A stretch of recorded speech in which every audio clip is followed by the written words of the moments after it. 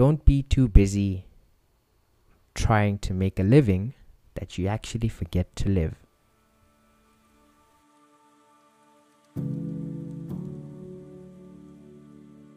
Don't be too busy trying to make a living that you actually forget to live.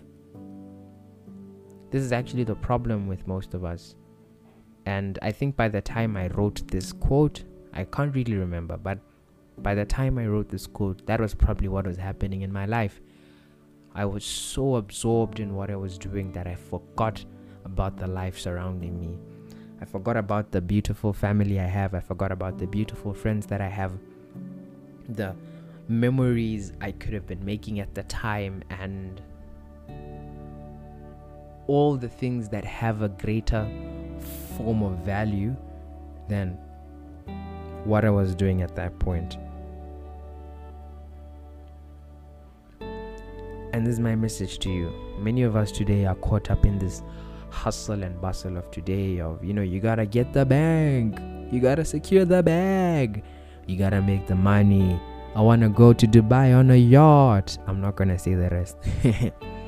But that's a lot of us. That's where we want to be. We want this soft life, apparently, as it's put, and we sacrifice a lot of our lives to get there. And I think what I've noticed is there's no finish line to these things. You'll never reach a finish line where you're like, I think I've made enough so I can retire. But the problem is, when we're still striving for these things, it can be school, it can be creating our careers, we tend to forget the things that matter. We tend to forget our families, we tend to forget our friends, we tend to forget to just live the life around us, to just wake up every day feeling grateful, to just wake up and take in the day. Not let the day take you in, but take in the day and appreciate the day for what it is. That's what we tend to struggle with. And maybe we need to change that. Maybe we should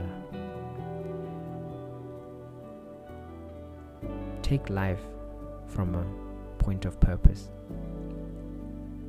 Take life from a point of value. Figure out what matters. Figure out who matters. And do your best to live in that moment with those that matter first. Of course, I'm not saying throw away your career and just spend time with your family. Your family is probably not going to want to spend time with you if you have no money or have no career. But be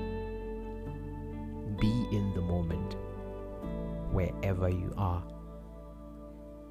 Don't let yourself be absorbed by the hustle and bustle of society.